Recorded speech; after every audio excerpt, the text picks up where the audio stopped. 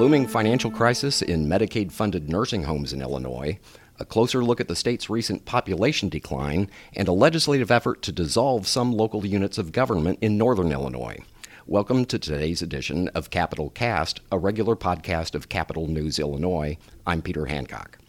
Illinois lawmakers are in the middle of a 2-week break this week, but the news about state government continues. Joining us today to talk about some of the news we're covering is the Capitol News Illinois team of Jerry Nowicki, Grant Morgan, and Rebecca Ansel. Jerry, let's start with you, because you had a major story this week about a funding crisis for nursing homes that serve large numbers of patients who are covered by Medicaid.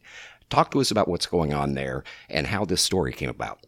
Okay, so I talked to the Healthcare Council of Illinois, which is a nursing home advocacy group, and they had testified in the minimum wage discussions about how expensive that would be to raise the minimum wage to $15 an hour. So I got into conversations with them, and I learned that they're losing about $41 per day on average for each Medicaid-funded nursing home patients, which equals about a $15,000 loss annually per Medicaid-funded patient. And we should explain probably that Medicaid, for those who aren't totally familiar with this, Medicaid is a health insurance program primarily for the poor and moderate income people, jointly funded by the state and federal government. Medicare, which comes into play here, is a purely federal insurance program for the elderly. Some people qualify for both. Medicare, however, doesn't pay for nursing home care, but it does pay for some of the health care services that people in nursing homes receive. The cost of running the nursing homes, though, that's up to Medicaid and private insurance.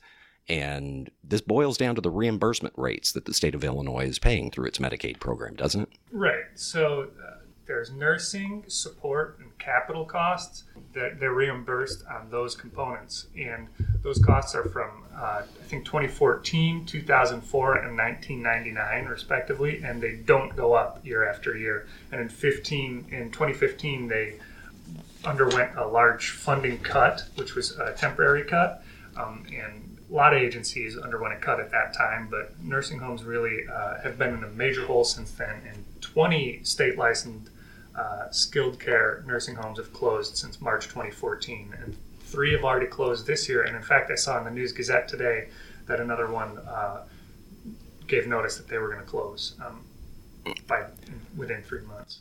Okay, so that's one of the impacts, is that nursing homes end up closing and the people who need them don't have access to one nearby.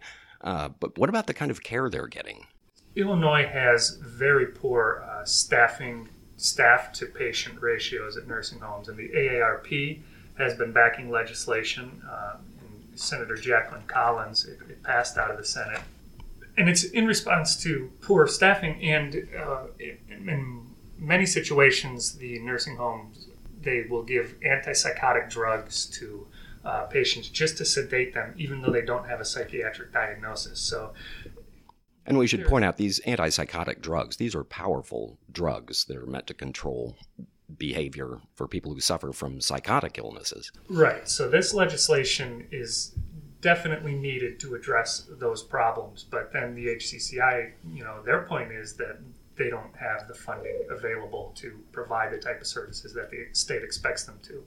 So is there any chance that the General Assembly and the governor will step up to the plate and increase the reimbursement rates and pull them out of the hole? The HCCI seems to be optimistic about that, and there's I know Pritzker's budget contains an MCO assessment for managed care organizations, which oversee the Medicaid care in the state, and there's about $390 million in anticipated revenue from that. So if the legislature is able to pass that, then there'd be a lot more money in the system and a large federal match. Okay, and so that's a story you're going to continue to follow throughout the session. Let's turn now to Grant Morgan. Grant, last year we learned that the population of Illinois shrank by about, 46,000? This week, though, the Census Bureau gave us a little closer look at where the population is declining. Tell us, where's it happening? So the 45,000 number that you were talking about, that's from the period July 2017 to July 2018. Those numbers came out last December, but Thursday, more detailed numbers were released showing county by county and metropolitan area statistics for population change. And so which metropolitan areas are losing population? In terms of raw numbers, the Cook County, Chicago area is the worst in the nation. But in terms of percentages, the Danville area, metropolitan area, is actually the fourth worst in the nation. It lost 1.25% of its population in that time period. In a single year? Yeah, in a single year. It's just that the raw numbers aren't as large as you would see in Chicago or Cook County. Okay, and this is important because the official 2020 census is coming up next year, and those numbers will be used for a lot of things, including assigning congressional districts to each state. Yep. Illinois is already in a position to lose at least one, possibly two. Can you tell from the numbers which congressional districts or which areas of the state are most in danger of losing their seat and then getting merged into a larger district? Well, I talked to a political science professor at University of Illinois at Springfield. His name's Kent Redfield. And he said that it's very likely that at least one congressional seat is going to be lost by Illinois, possibly two. But for that one, it's most likely going to come out Southern Illinois. Southern Illinois. Yeah. Okay. Well, we'll be paying attention to that throughout the session as the 2020 census comes around. Let's turn now to Rebecca Ansel, who's been covering a strange little story about local governments in Illinois. Interestingly, one of the things that state government has to deal with is establishing and organizing local units of government.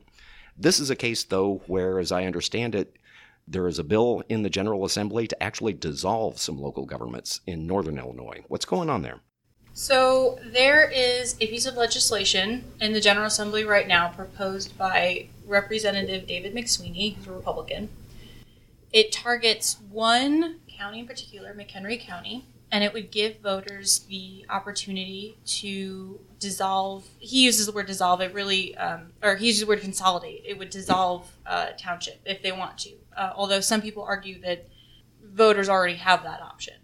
Okay, and for clarity, townships are like subunits of county governments that basically deal with unincorporated areas of the county.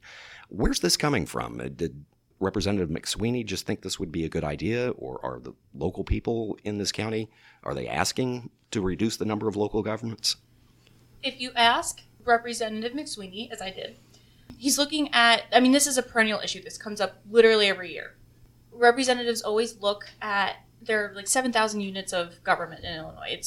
There's a lot of them. And so he looks at that and he thinks to himself, how do I reduce the amount of property taxes that voters in Illinois pay? Well, let's eliminate the number of taxing bodies there are.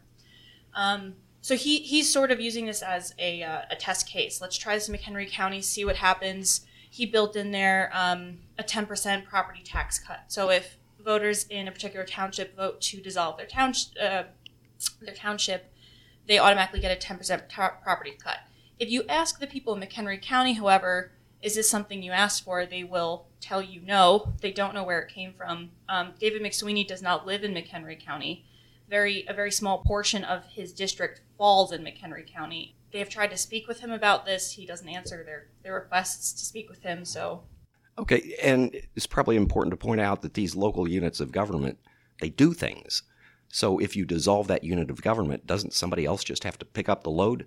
So the way the legislation would work is, let's say you live in a township in McHenry County and the voters there decide, yes, we don't want this township to exist anymore.